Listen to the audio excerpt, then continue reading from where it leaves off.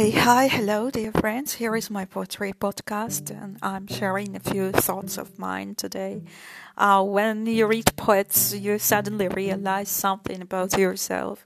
It appears you have only 3 or 4 colors, and you create various shades, smoothly brushing across the canvas of life, and they do not fade, no more. Just 3, 4 colors, no complexity, but simple lines. 3 or 4 colors, and this is all that you have, and this is all you can be loved for, and you are actually loved for.